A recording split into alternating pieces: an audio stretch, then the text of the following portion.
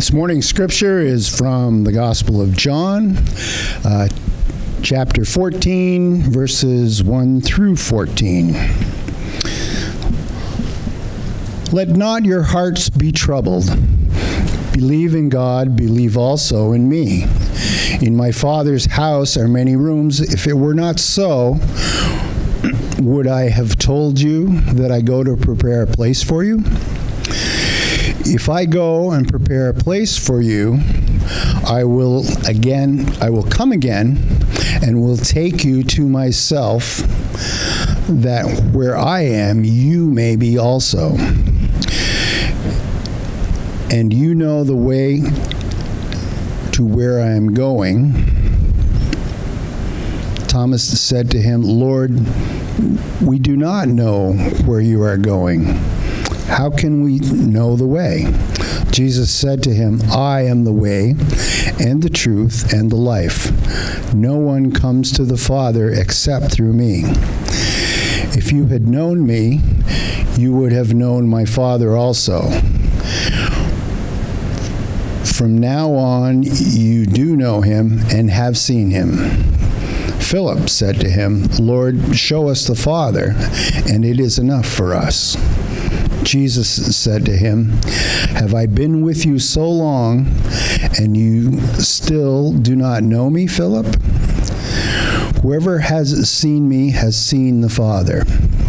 How can you say, show us the Father? Do you not believe that I am in the Father, and the Father is in me? The words that I say to you, I do not speak on my own authority, but the Father who dwells in me does his works. Believe me that I am in the Father and the Father is in me, or else believe on account of the word works themselves. Truly, truly, I say to you, whoever believes in me will also do the works that I do, and greater works than these will he do, because I am going to the Father. Whatever you ask in my name, this I will do, that the Father may be glorified in the Son. If you ask me anything in my name, I will do it.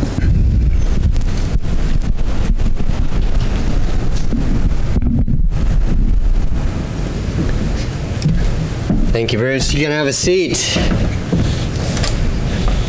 Well, good morning, church. Yes, I will get there. I'm making sure my microphone is on, because Maria was kind enough to tell me it was on earlier during a conversation. So now we will release the alphas to go to their class. You can follow Miss Kristen.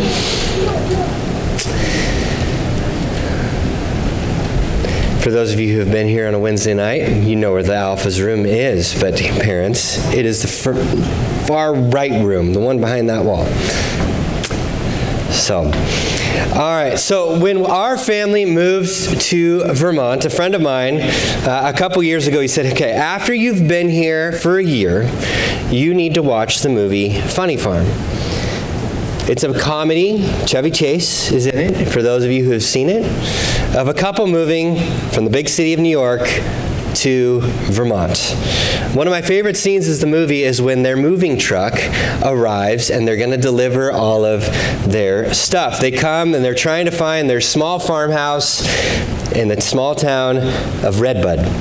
In the moving truck, it pulls up to this gentleman. He's sitting on a porch. I think he's shucking corn or sorting apples or something like that. And they say, and they roll down the window of this moving truck, and they says, hey, we're looking for Dog Creek Road.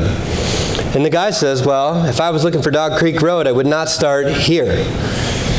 The guy rolls his eyes, of course, who's driving the truck, and he says, well, he goes off, and then he returns, and he says, okay, gentlemen, the other guy in the truck, he asks the question. He says, we're looking for Dog Creek Road. Would you be able to help us? And he says, well, I would swing around. I would go back where you came. I'd turn right where the old barn used to be, and about 5 miles before the road dead ends, I'd veer to the left, and I'd follow the railroad tracks into another town.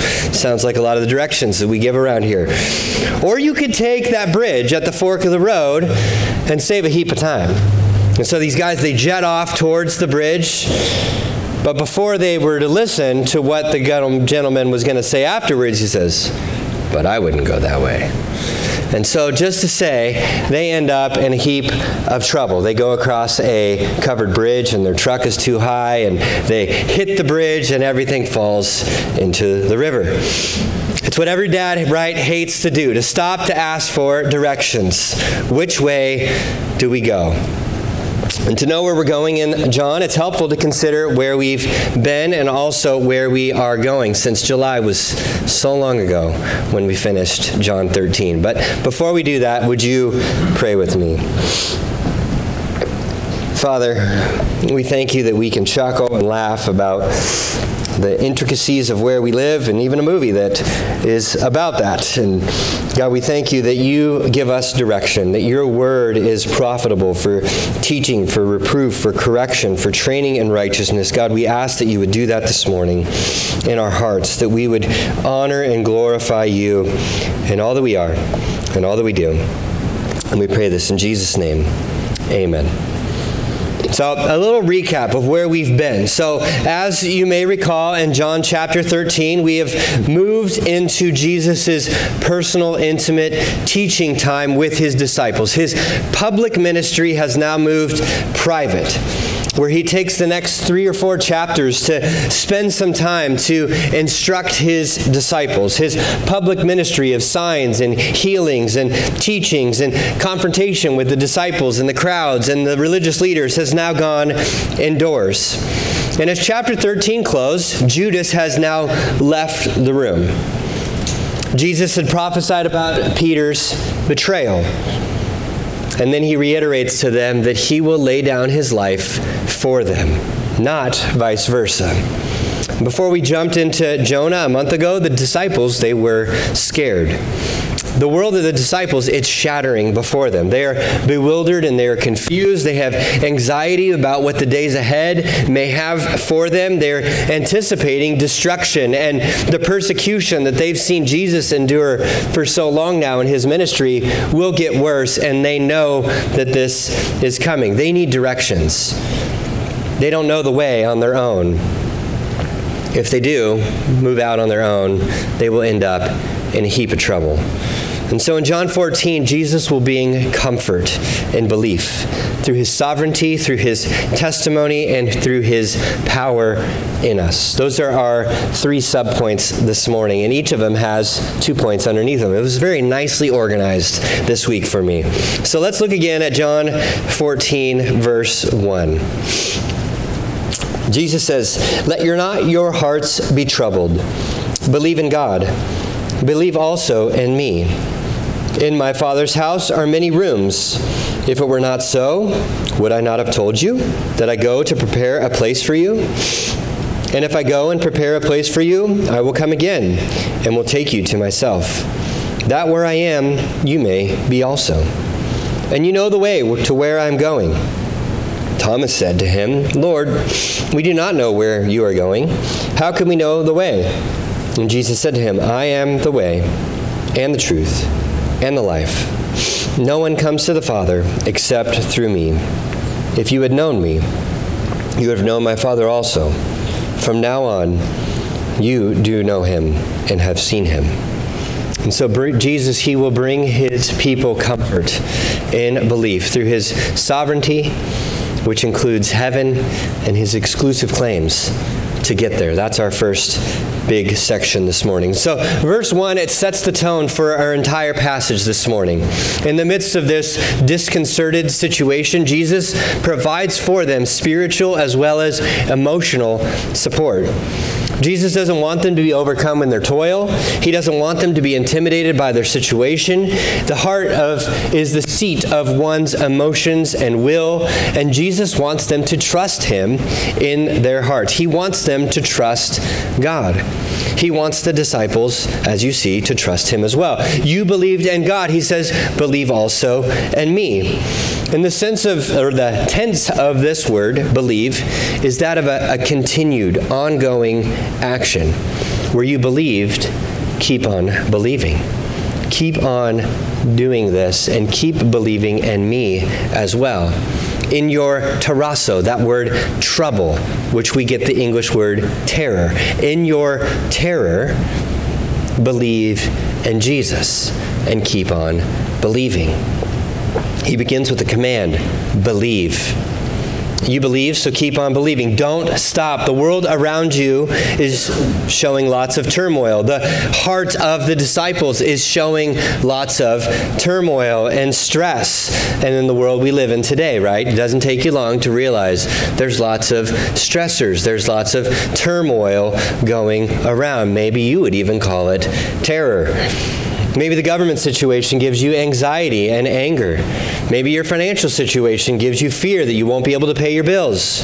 Maybe your health situation gives you trouble. Or maybe I wish that I wasn't so sick, or this loved one that I have, or this friend that I have wasn't dealing with these health issues. Maybe your spiritual situation causes you to doubt. Do I really believe these things in the Scripture? Maybe Jonah gave you anxiety as we spent a month in there. As Aaron is calling us to go believe. In your bulletin, there's a Forward Festival. We're going to engage with the community around us. Maybe that gives you trouble and anxiety. Believe in God. Believe in Jesus. If you remember anything from this sermon this morning, believe in God. Let's pray and let's go home. Shortest sermon in the history of Cornerstone Church. Well, John wrote this gospel so that we might believe. Since it's been a while since I read it, John 20, verse 30 and 31. This is the theme, this is the purpose of this entire book of John. Jesus did many other signs in the presence of the disciples, which are not written in this book, but these are written so that you may believe that Jesus is the Christ, the Son of God, and that by believing you may have life in his name. You see a lot of these themes that are resurfacing in our text this morning. And this belief is a personal and relational trust. Another word for this term is faith. Jesus will bring comfort in belief. First, it's through his sovereignty. His sovereignty is shown first in his preparation of heaven for us. Jesus says there are rooms, many rooms prepared for us. Old translations of this, if you're familiar with them, say mansions. But I think that word is out of place, and there's a reason why it's not in our ESV in our text this morning. This same word is actually used by Jesus later in verse 23, if you want to scroll down in your Bibles. Jesus answered him, "If anyone loves me, he will keep my word, and my Father will love him. And we will come to him and make our home, not a mansion, with him." It's talking about the Spirit dwelling inside of the believer. More on that next week. But here, heaven is a place where for us to dwell as a believer. He will also be with us when we are there. And the space Jesus prepares for us is a space uniquely designated for those who believe. There are many rooms. God told Abraham in Genesis chapter 22 that his descendants would be as numerous as the sand in the sea or the stars in the sky. Or as John will later record in Revelation chapter 7, a great multitude would be in heaven. For all those believers, there is a need to be many specific places for those specific believers to be. You see how personal this is for us, even in the text. And when Jesus says he will leave, he will prepare a place for us. Jesus leaving earth is of great advantage to us because it means that his hour has come, as we've seen over and over in the Gospel of John, when he dies and rises and subsequently ascends into heaven. That place is therefore prepared for us. If he doesn't rise and die first, if he doesn't die and rise and then ascend, what Jesus means to say is that there is no place for us. And this is a comfort. And in verse 3, we get the first description of the rapture in the New Testament. You might be really excited to get into some eschatology here. We only touch on it a little bit. He will go and he will return to take us to himself. What the most important piece in there is the comforting deliverance that we get either when we die or Jesus takes us to be with him in heaven, removed from this troubling earth in which we live and dwell. This world around us, friends, is only temporary. Either we die and are with Christ, or he'll return and he will take us up to be with him, to be with Christ. And so Jesus will bring comfort and belief through his sovereignty. This hope of heaven is the first subpoint. And in verse 4, Jesus reminds them, guys, you know the way. But in verse 5, doubting Thomas doesn't quite know what is going on. He says, what's the way, Jesus? What are the directions? Where, how do we get to this place that you are preparing for us? And Jesus gives us one of the most famous verses in all of the Bible. Jesus will bring comfort and belief through his sovereignty in heaven, but also in his exclusive claims to get there. John 14:6, I'll read it again. It says, I am the way and the truth and the life. No one comes to the Father except through me. The way refers to an action of traveling on a journey, or a posture of life, a way of life in English. The early church was actually called followers of the way in the book of Acts, seeing this theme and this action continue to put into real life for them. And Jesus is not just a good posture towards the way of living. He is not just a truth. He is not just a way to eternal life. He is the way. He is the truth, and he is the life. The word "the" in the text is actually there in the Greek when it's not absolutely required to be there. And it's there on purpose, that he wants to make clear that he is the only way by which we are saved. Jesus is giving us the exclusive claim to salvation is through him. Friends, there is no other way. And even in the first century of an age of religious pluralism, Jesus is the only means by which someone is saved. We can be considered inappropriately narrow in our world, or even intolerant with that belief. But pluralism, the idea that many ways or all ways lead to heaven and to God, has become the predominant force in our world. And that is, as Jesus says in this text, not true. Our comfort is in heaven, but also in the exclusive claims of Jesus to get there.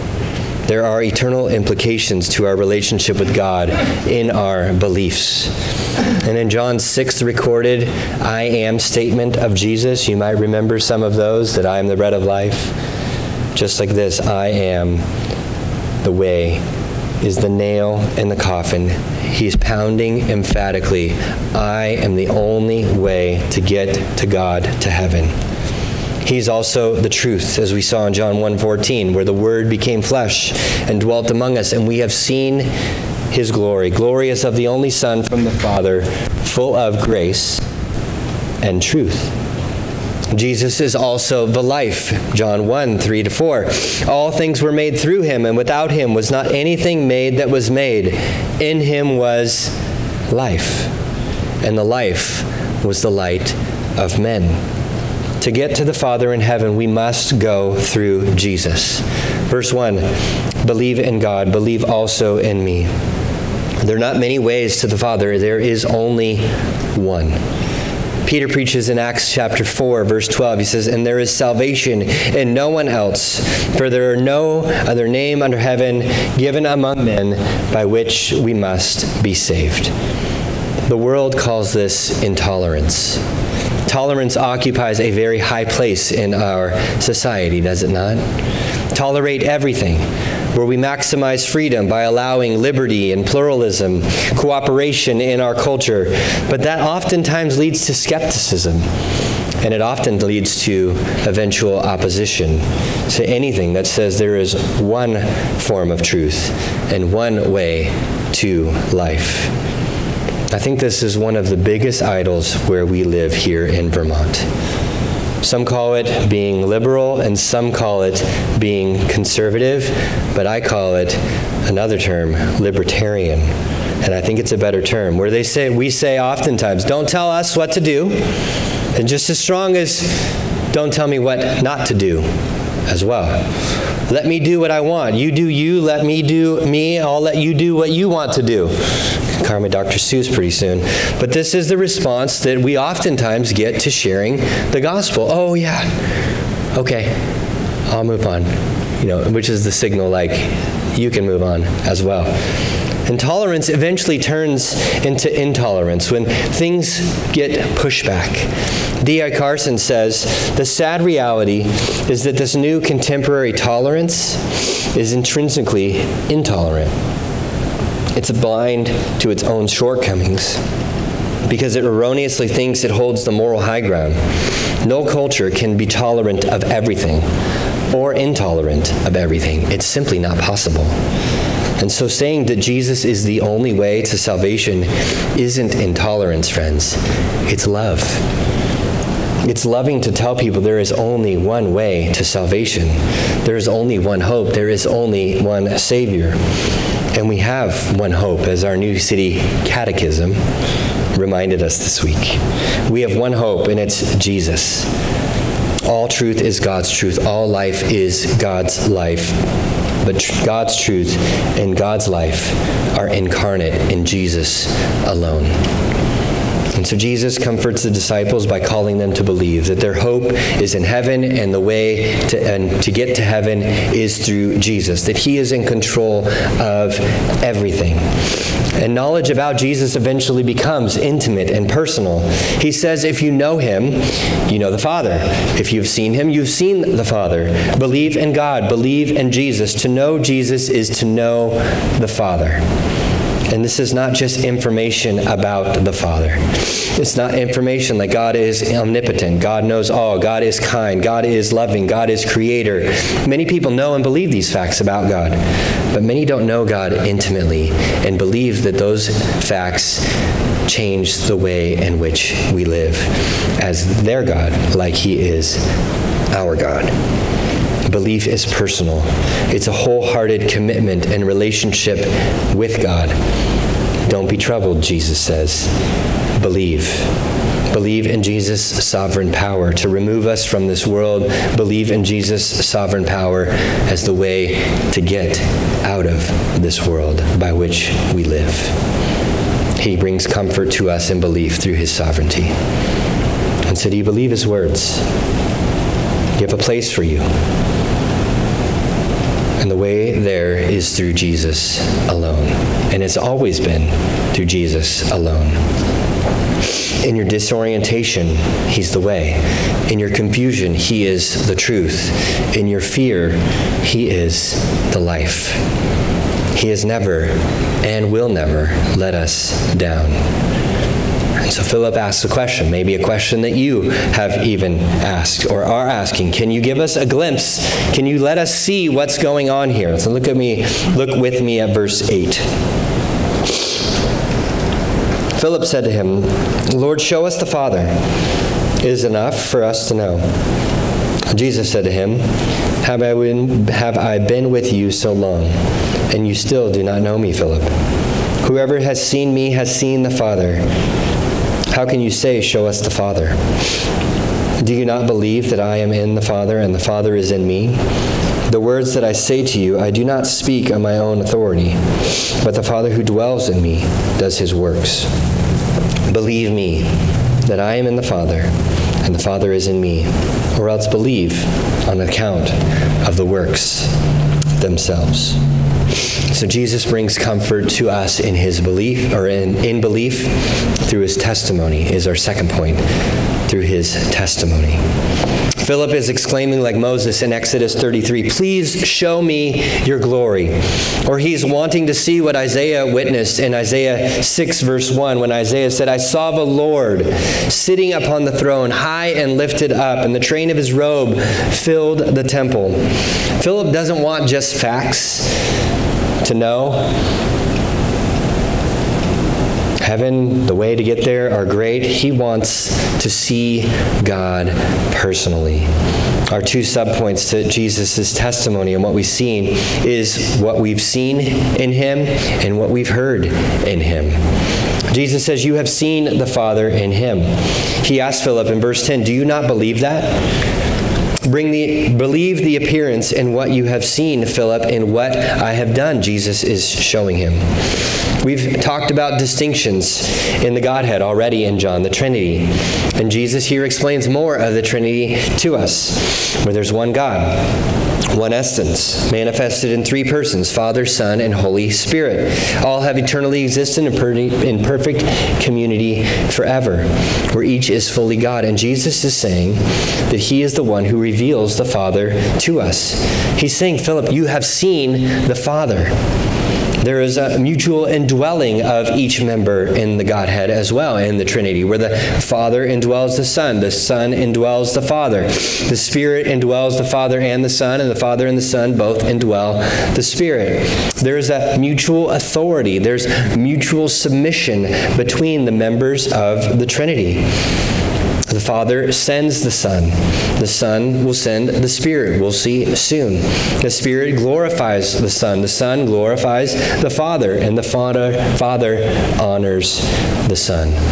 And although it can be confusing for our finite minds to understand and comprehend completely, it is a beautiful thing to behold. Jesus will bring us comfort in belief through his sovereignty and his testimony. His appearance is what we've seen, but also what they have heard. Even the hard and challenging words that he has just said may be hard for us to understand, right? Let me read verse 11 again. Jesus says, believe me that I am in the Father, and the Father is in me, or else believe on the count of the works themselves.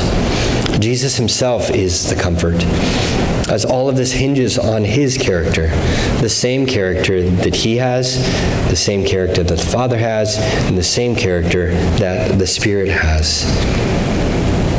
And that comfort comes from who he is and what he has done and what he will do in the next few days or the next few chapters for us. Believe in Jesus to get to the place that he's preparing for us. He is the way to get there. He is the appearance his appearance and life helps us to believe, but so does his teaching, which is true. Jesus will bring comfort and belief through his testimony, through his appearance, and through his power. Look at verse 11 with me again. He says, or else believe on the account of the works themselves. Believe on the account of the works that Jesus has performed, that we've seen them performed in the Gospel of John. He's referring primarily to these 7 signs that we've seen throughout the Gospel of John. The turning water to wine, the healing the official's son, healing the paralytic at the pool, feeding the 5,000, walking on water, healing the man born blind, and raising Lazarus, his good friend, from the dead. And comfort, it comes from Jesus in belief, through his sovereignty, but also through his testimony and what he has said and what he has done. Friends, he's worth trusting. His character never changes. He keeps all of his promises, but his promises extend to and through us as well. Our third point comes from verse 12. We'll read it again. It says, truly, truly, I say to you, whoever believes in me will also do the works that I do. And greater works than these will he do, because I am going to the Father. Whatever you ask in my name, this I will do, that the Father may be glorified in the Son. If you ask me anything in my name, I will do it. So his power then comes through us in 2 ways as well. His power through us, but also our prayers to him. Verse 12 says, truly, truly, amen, amen, verily, verily. Jesus says, we've seen before, pay attention. Be comforted by his testimony, by his appearance, and pay attention. Be comforted by his power in and through us. The same power which performed those signs, those 7 signs that we've seen throughout this gospel, believe and be comforted by those. In the days ahead, he says, whoever believes in me will also do the works that I do, and greater works than these will he do. So he says we can do greater works than he did. We see in Acts that these disciples walked around and their shadows healed people. It's pretty impressive. We see them raise people from the dead as well. We see them heal the sick as well. But what Jesus is saying here is not that we would do more spectacular or more supernatural works. Rather, he's saying the extent of our works will be greater. Acts 1:8 helps us when Jesus says, "But you will receive power when the Holy Spirit has come upon you, and you will be my witnesses in Jerusalem and all Judea and Samaria and to the ends of the earth." And as disciples go, the power indwelling them is the same power indwelling Jesus, performing these miracles and doing this work. But the extent of that which the disciples, which includes you and I, do is greater than Jesus. Let me show you. The 12 quickly turned into 3,000 after Peter gave a sermon in Acts chapter 2. We see whole households believe in Acts chapter 10. Whole cities like Ephesus repented of their sin in Acts chapter 19. And the numbers have continued to increase for 2,000 years. Think about it. There are more Christians in this room, in this church, than are sitting in the room with Jesus when he said those words. You will do greater things, friends. And the greater things refer to the missionary efforts of God's people, of his disciples, the success of the early church. The works that the disciples perform after the resurrection are the same works that we perform today. It's done in power, introduced by Jesus' sacrifice, his resurrection, and his subsequent exaltation, where he is now sitting, ruling, and reigning at the right hand of the Father, where we follow Jesus' example.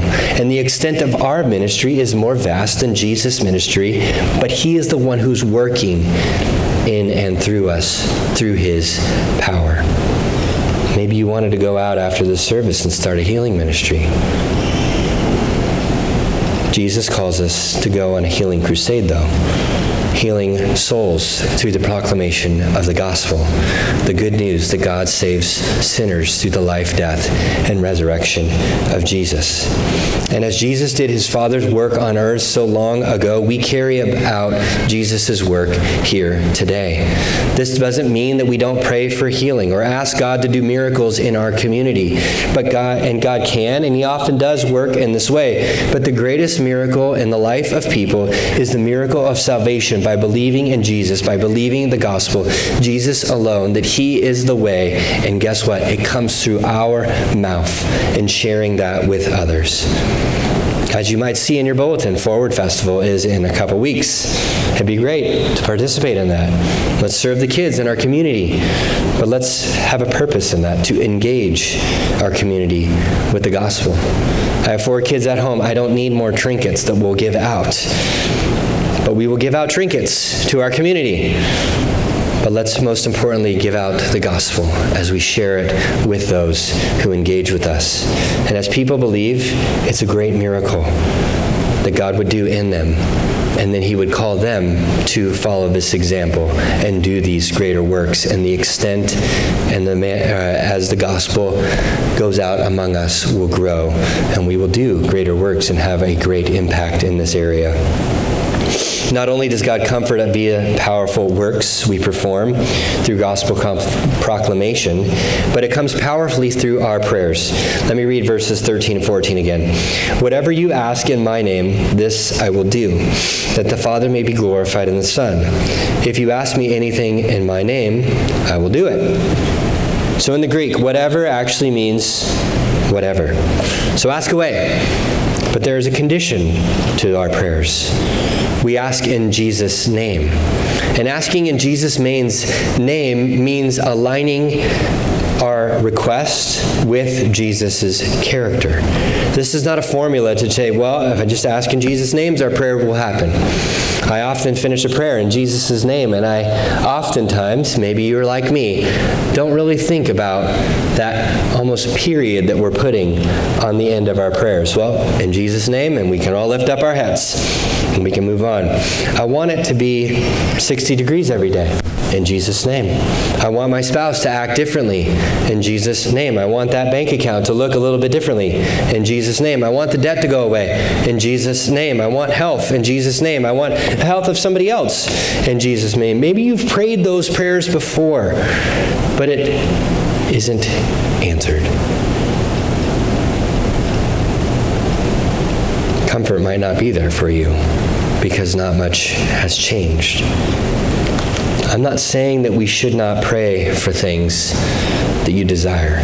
Jesus says this in Matthew 7:11. If then you, who are evil, know how to give good gifts to your children, how much more will your Father who is in heaven give good things to those who ask him? So friends, ask away.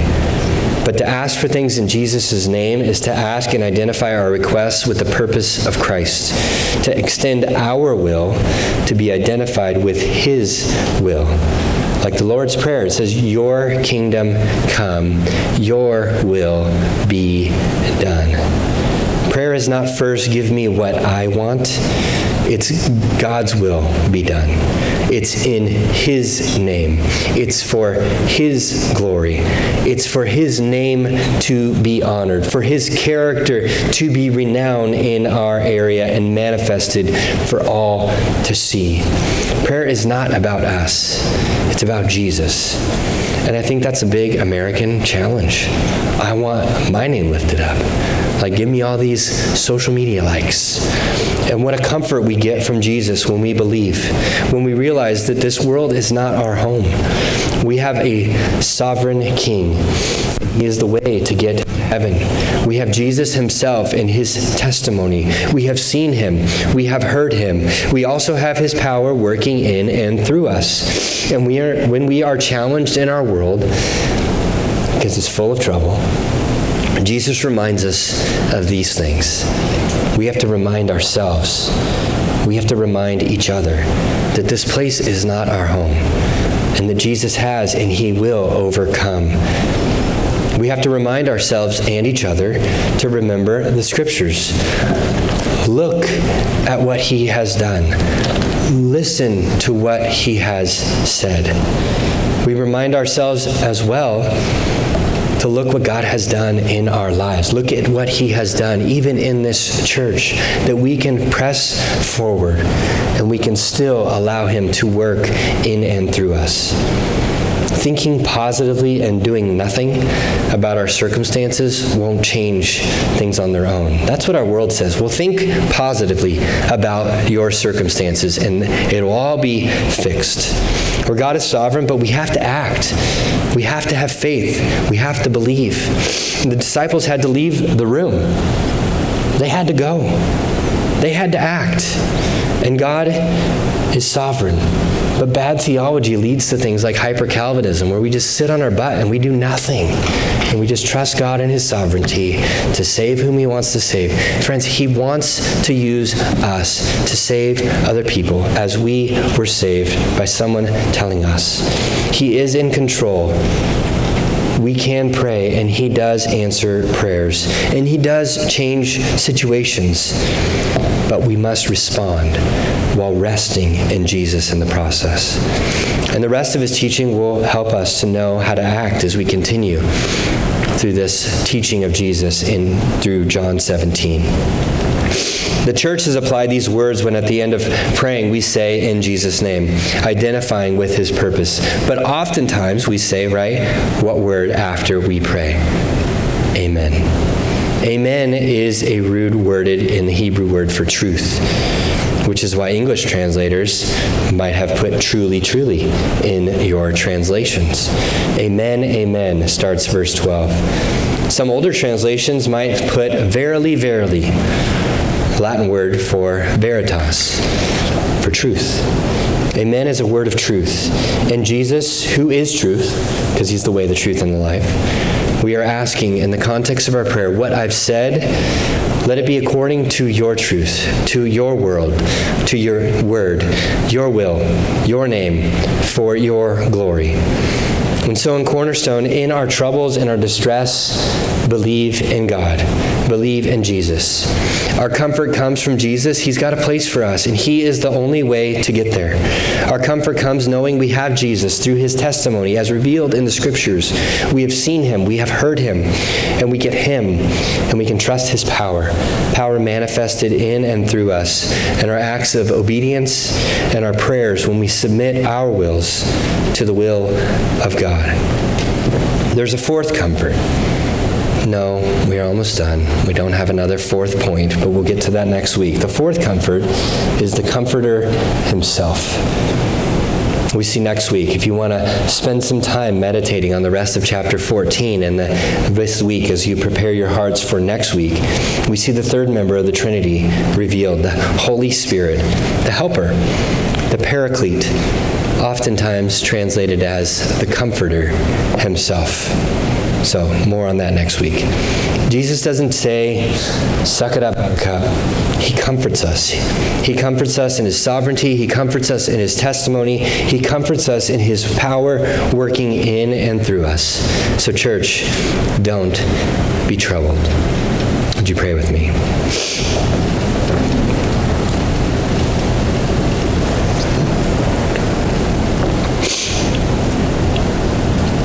Father, we rest in Jesus' words.